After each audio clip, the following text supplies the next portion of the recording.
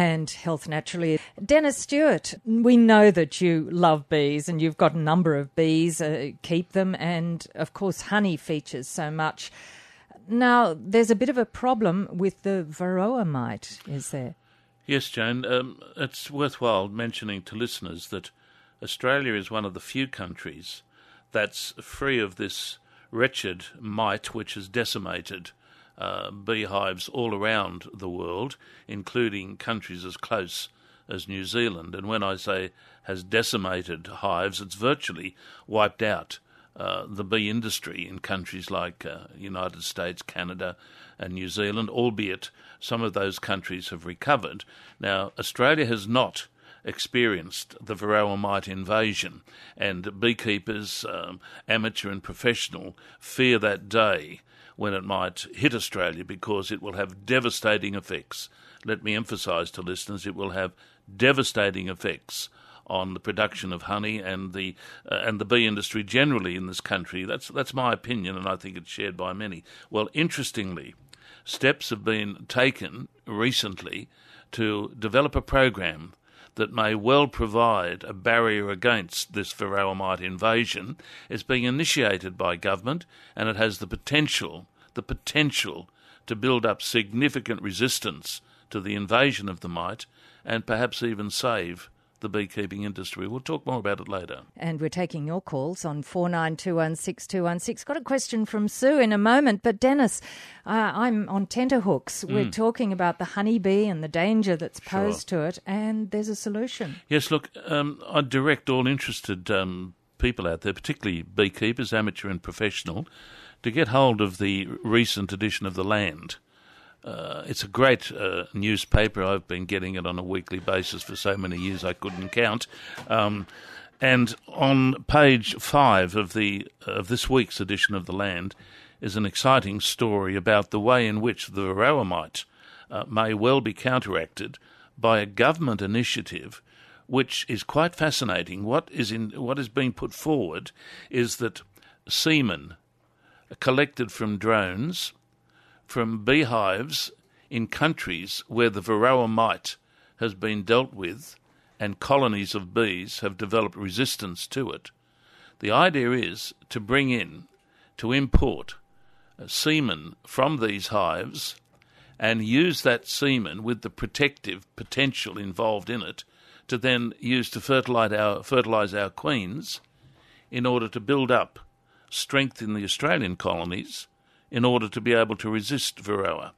In some ways, it's a little bit like vaccination, I guess. Well, it's an excellent idea. It's a great idea. Look, it's being put forward, and the article in The Land on page 4 calls for comment and submission. And I would encourage all people that are interested in saving the Australian beekeeping industry and working against this wretched varroa mite to become involved. Read the article, write support for it, because it's a great idea to use semen from hives that have dealt with the varroa mite overseas, use that semen, bring it into Australia, use it to fertilise our queens in order to build up hives that bring with them this genetic resistance. What a great idea, Jane. Fantastic idea, Dennis. And bees, it's not just the delight we have of honey, putting it on our crumpets, but it's also much more than that, because it's indeed. used in so many preparations. And I'll talk about that later if we get a chance. But I think that was an exciting thing, because I know there are so many of our listeners out there that are interested in bees, who use honey, and both amateur and professional beekeepers will be very much encouraged by what this potential is mentioned in The Land this week. And we, as I say, are taking your calls, 49216216. And Sue, thank you for waiting. That's all right. Hi, Dennis. Hello, Sue. How are you doing? Hi. Look, I'm ringing about my daughter. She's got pigmentation and brown spots on the forehead, and it's actually sort of white too. She wears makeup, but it does worry her. Has it been diagnosed as vitiligo? Sorry? Has it been diagnosed as vitiligo? These are white... pigmentation, yeah. These are white patches, are they? Yeah, he's given her some cream that, I didn't know whether it was a dietary thing or whether it was hormone. Look, I doubt very much whether it would be dietary. How old is your girl? Oh, she's in a sort of 30s. Okay. Well, then, in my opinion, it's more likely to have something to do with the hormones. Is she taking any medication? No. She's not using not using the pill? No. No, not that I know of. The reason I mention that is that sometimes, and I'm not speaking against the pill, it's a great device, but sometimes the contraceptive pill in some women can cause some pigmentation effects. Okay. And that perhaps needs to be discussed with your daughter, and if that is the case, she needs to discuss it obviously with her GP. If it is not that, there's a long shot, and I say it's a long shot. Bergamot oil. Bergamot oil Okay. is sometimes recommended, particularly for what's called vitiligo, where the patches are like piebald patches, and I'm not sure whether that is the instance with your daughter, but if it is just a few small patches of vitiligo, in Dr. Weiss's reference, which I refer to frequently, there's a hint of potential benefit in the topical application of a bergamot cream or perhaps a little bit of bergamot oil. Mm-hmm. But before I would go down that pathway, I'd have the situation clarified as to exactly what it is and to also check out whether there's any medication that has been taken. All right. Okay, that helps me a lot. Thank you. Well, that's a little bit of help. Again, it's difficult without looking at the patches that your daughter is experiencing. Mm-hmm. But run that past her, and her doctor would be very, very competent to be able to diagnose and comment, particularly if there's medication involved. And Health Naturally is the program at the moment, and looking forward to your calls. Remember, 49216216. We want you to be feeling good, and Dennis Stewart has got lots of tips to help you with that. John has rung in from Eleebana. Hello, John. Good afternoon, Dennis. Dennis, I'm 64. Yes. And I've heard you talk about bruising before. I bruise very easily. Yes. I don't take any medication, but yes. I did hear you talk about it once, and I just wondered you mentioned some sort of cream you can put on to help the bruising? Yeah. Look, in our profession, arnica cream is very useful for dealing with bruising when it occurs. Right. It doesn't necessarily alter the tendency for bruising, but what it tends to do is address the bruise and promote its resolution. Arnica is well known, and you could Google it up and get a mountain of information on it. It's one of the most popularly used European topical applications. It shouldn't be put on areas where the skin is broken, or where there's an open wound. It's only a topical application for superficial bruising. But in raising the issue of bruising, I've mentioned it before that there's a fair amount of information suggesting that an ongoing use of bioflavonoids does have some strengthening effect on our capillaries. The tendency for small blood vessels sort of becoming traumatized, injured and breaking seems to be resisted by bioflavonoids, particularly one of them called rutin, R-U-T-I-N. So it's not about, and rutin comes in various forms, even just using simple buckwheat preparations. Buckwheat is rich in rutin, but most rutin preparations would come these days in more solid forms, more pharmaceutical forms. They're harmless.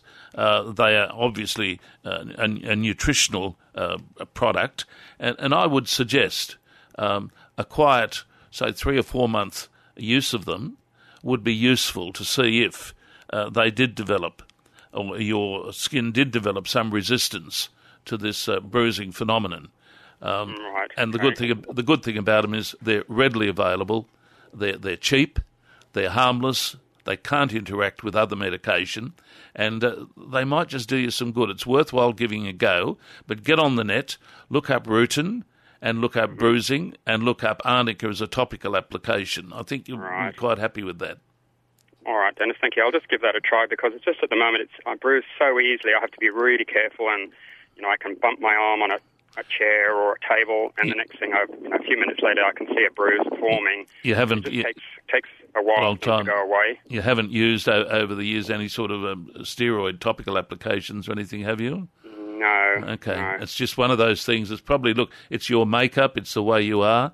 And as we tend to get older, and I speak about myself in that situation, as we tend to get older, I think things like this become a little bit more common and perhaps say something about where we're at in life. But try the bioflavonoids. Okay, good luck with that indeed, John. And we're moving now to Cessnock and Bill. Hello, Bill. Yes, good morning. Good afternoon. What I want, I'm 66 years of age, and what I've got, I've been to the doctor, and I'm passing protein in my urine, and I've had an ultrasound. Yes. And my kidneys filter's not working, I've been told by my GP. Yes. I've been referred to a specialist Yes. to go and... Yes. Now, I'm just wondering whether there is something I can do, or I don't know what's going to be the outcome of this. Look, where you've got this situation occurring, it's mandatory that you have it fully medically investigated and Yes. and a diagnosis concluded as to what's happening. Once you have that done, then it's worthwhile perhaps looking at what agents might be useful in the context of what your specialist might recommend to you. So it's not wise at this stage to begin to do anything until it's clarified. Having said that, let me say that in my experience, there are a number of natural substances which are useful in some kidney diseases, and I mention a herb that I have used frequently for some kidney conditions, one of them being called Java kidney tea. But let me emphasise, nothing should be done even with that herb until your specialist concludes what's going on and any treatment is concluded. Okay, well, thank you for that. Okay, thank you, Bill. Thanks, Bill. And we're moving over to Valentine now on Health Naturally with Dennis Stewart taking your calls. And Sherry has rung in with a question. 49216216 is the number. And Sherry, your question. Hello, Sherry. Hello, Dennis. How are you? I'm well, thank you. I just wanted to know, I don't know if you know anything about them, but cherry angiomas, they're like little red dot things that come up and they're filled with blood. Oh, yes. Or hemangiomas. Yeah, hemangiomas, yes. That's the one. Yes. Is there anything or any reason why you get them? The doctor says that they're hereditary, but like I'm covered. You're covered with them, are you? Yeah. And how long have you had them for, Sherry? They started when I was just after I had my first child, and I sort of just had a few, but now they're just covering and they get bigger and bigger. Sherry, I'll be honest with you, I know little about them and I've never treated them, but what I suggest you do, subsequent to your call, I'm fascinated in your condition and your history. What I suggest you do is drop a line to my rooms at 39 Alma Road, New Lambton. Yep. Tell me something about their history, what's been diagnosed, what has been done for them, and I will look to see if there is anything in the system of medicine that I'm involved in that has any potential at all to do anything for it. And I will write back to you, or my staff will communicate to you and let you know. I doubt whether there is anything, but I'll certainly look into it for you and personally reply. Thank you so much. Thank you, And Sherry. thank you, Sherry, for your call. And Lorraine has rung in now from Madawi. Hello, Lorraine. Hello. Hello, Lorraine. Hello, Dennis. How are you? I'm well. Good. I was just wondering what's your opinion on this CLA safflower oil tablets? CLA safflower oil. Yeah, for losing weight. Okay. Look, I believe safflower oil has some uses. Full stop. I prefer not to comment on any potential it may or may not have in weight loss, for the very good reason that I know little about it, and I don't want to sound critical with reference to any product. It may be a very good product. However, having said that, I can express an opinion. And my opinion is this. that weight loss is best and credibly achieved when one does two things. Look at what one eats, and secondly, what one does. I'm intrigued in recent times with the amount of emphasis that has been placed on the way in which the inclusion, for instance, of massive amounts of sugar in our diet have contributed to the obesity epidemic. And so, in my opinion, before one starts to use anything, regardless of what product it is, do one simple thing. Just begin to look at what you're eating and see how much sugar is going into your belly. Okay. And get hold of a little book. I think it was written by a chap called David Gillespie. It's called Sweet Poison. Oh, right, yes. You get hold of it. Once you've read it, it will alter your worldview. And simple information that costs you nothing, but rather encourages you, and I hope all listeners, to look at the way in which sugar has crept in so many forms. And I have to be very vigilant about it for personal reasons. So regardless of what product you're talking about or not talking about, any weight loss situation should be a personal responsibility, looking at those two things and looking at what, in my opinion, has been behind most of the problems associated with obesity and diabetes, and that is the way in which refined carbohydrates, particularly represented by sugar, have quietly crept in to the Western diet over the last, say, 100 years. Read that book, follow the guidelines in that, and I think you'll get back to me down the track and tell me you're doing okay. Health Naturally on 2NURFM with Dennis Stewart taking your questions. And Chloe, I preempted you a little while ago. Chloe's rung in from Mayfield. Hello, Chloe. Hi, Dennis. How are you doing? I'm well, thank you. That's good. Thank you so much for taking the call, and thanks for the program. Thank you. Really great. Thank you. I was just wondering, been taking slippery elms and also magnesium calm, like a Wagner brand. Say that again, could you, Chloe? Could you just repeat that? I'm taking slippery elm. Yes, good. I just wonder, what's really is that helps you to sort of like help your bowel or something? Slippery elm has multiple uses, and listeners, and I suspect that you're one regular of listeners, know that I'm a great fan of this old-fashioned but popularly used American herb, slippery elm, botanically known as Ulmus fulva, interestingly. And slippery elm has multiple uses in our profession, and in any one day I would prescribe it, probably 10, 15 times. The reason it is so popular is that it has multiple uses, and I will go through them, and you will see that your question is well answered. The thing about slippery elm is that it contains a very important chemical constituent known as mucilage, mucilage. Now, mucilage is a substance that passes through the gastrointestinal tract relatively intact, and as it moves through, it does a number of things. First of all, it puts a protective membrane on the gut wall so that from the stomach, even down to the intestinal tract, inflammatory areas can be soothed and potentially healed by the regular usage of slippery elm as a food.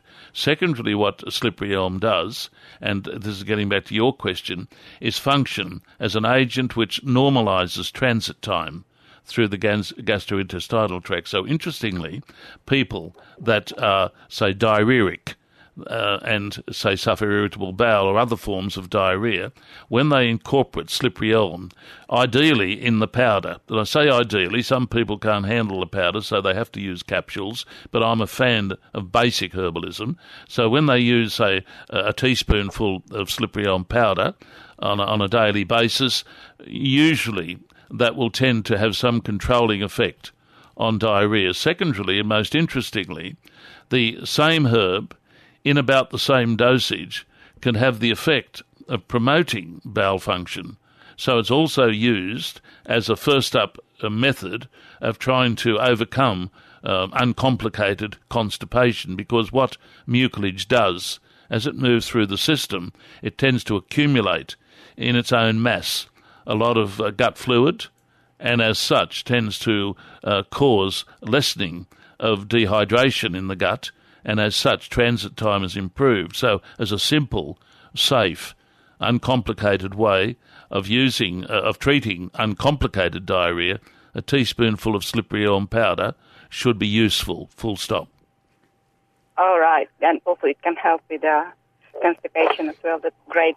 But one other thing that I would mention, and again, because constipation is such an incredibly common problem, and I say incredibly common, as most general practitioners would agree, and because people are embarrassed to talk about it and suffer silently, it's important to know that some just simple things in many situations can overcome. And the other thing, and I've mentioned it on this program, which is a very simple and economical way of also addressing the problem or trying to address the problem, is to use anything between 20 to 40 mils of extra virgin olive oil as a dosage per day, and ideally measure it out in a medicine glass. Start off at the lower level and work up to around 40 mils. The maximum therapeutic dose in the literature is 60 mils of olive oil daily, but that is an underrated but very reliable and credible agent also in helping overcome constipation. And don't confuse it with castor oil. Quite a different scenario. Olive oil is a food. It's popularly used around the world, and a regular use of it in that sort of dosage has proven in my practice and even program response to be a very useful way of simply helping this chronic problem. Wow. So do you take it during nighttime? Or No. It depends. It doesn't matter when you take it. It's just a matter of slipping it into your routine. It might be best to start off the day with it. Right. For 20 mil, did you say? Well, I'd start at 20 mil. Right. And just it has to be extra virgin cold pressed olive oil? Not necessarily, but just go to the supermarket and buy a good extra virgin olive oil off the shelf. Doesn't matter what brand, and just try that. Yeah, and I suppose 20 mils is about a dessert spoonful. That's about what it would be. Okay, so there's a wonderful remedy that's so easily accessible. It's so easily used. And Kerry has rung in on 49216216 from Summerland Point. Hello, Kerry. Hello, how are you? Hello, Kerry. How are you doing? Hello, Dennis. Good, thank you. Good. How can we help? Just a question on chronic fatigue syndrome. Yes. I think I've heard in your ads before that you have treated it in the past. Yes. Or you have patients with it. Yes. Is there a test of some sort that would... Now, I understand it could present itself as different things, different ailments, to get to the final condition, diagnosis of chronic fatigue. Yes. But what sort of process do you take in the way of... Okay, look, in my experience, the majority of patients that I have seen with chronic fatigue, if we use that term, have had some sort of viral background. Yep. And the first thing I look for is to see whether or not that individual has experienced what's called the Epstein-Barr virus, what is commonly known as glandular fever. Yep. I have seen so many instances of where that pathology has been followed up by what's called the post-viral syndrome, which is a combination of fatigue and a propensity to go down with other viral infections along the way. That's what I normally look for, albeit it's not always the explanation. Chronic fatigue is a term, or an umbrella term, used to describe a set of symptoms which can emerge from multiple causes. Sometimes chronic fatigue can come, I suspect, as a result of trauma, emotional trauma, and things like that. But the first thing I do, particularly in people that have had a fairly clear background of nothing unusual in their life, and particularly younger patients, is to see if they've been blood tested for Epstein-Barr, and in many cases that's the clue. And where that is the situation, I have found that the astragalus 8 formulation has given some very, very good results. Right. So if the blood test was done and it came back to say that at some point in your life you've had glandular fever, that's obviously a a starting point. Well, At least two. In my opinion, that would be a starting point because, in my opinion, and I have to say it in that terminology because medically there would be controversy about what I'm going to say. I know. Even a lot of doctors don't believe in chronic fatigue. Okay. In my experience, people that have had Epstein-Barr, even where it's been diagnosed and it's been a past episode, I refer to it this way: the tendency, if you like, the marker, is there. And in my opinion, and it's an opinion based on experience, predisposes that individual to experience other episodes throughout their life, which will mimic the original contraction of the virus and bring about episodes of fatigue.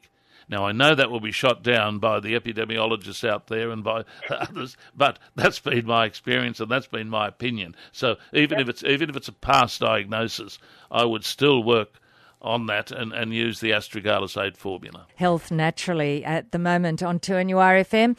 And Dennis Stewart, we're taking listeners' calls. And at the moment, John has rung in on, he's from Marks Point. And John, a question for Dennis. Oh, hi, Dennis. Hello, John. Look, I've talked to you before about constipation chili and things like that. Yes. And I've been using. I don't like to use a lot of chili, not like you. Yes. But just enough, you know. Yes, I understand. Yeah. Now, a woman has come and gave me 2 plants of chilies. Yes. She said they've got no sting at all in them. Mm-hmm. They're coloured. They're growing and they're all different colours. Yes. Now, are they any good? Okay, what she's probably referring to there is that they have a low level of what's called capsaicin. Now, capsaicin is the alkaloid contained in the chili family, and it occurs at various levels in various varieties of chili. Yes. So the very hot chili would have a very high level of capsaicin in it, but as you go down the ladder, those that are fairly benign would have minimal amounts of capsaicin in it. Oh. Now, I'll give an opinion here. I think that if one were to take, say, a chili or a member of the capsicum family, that's a better way of putting it, that is benign as far as its pungency, I would be surprised if that had much effect in the gut and much effect in promoting any benefit in a condition such as constipation. Yeah. So they're just for growth, Yeah. Back to the Ned Kelly. Okay. Okay.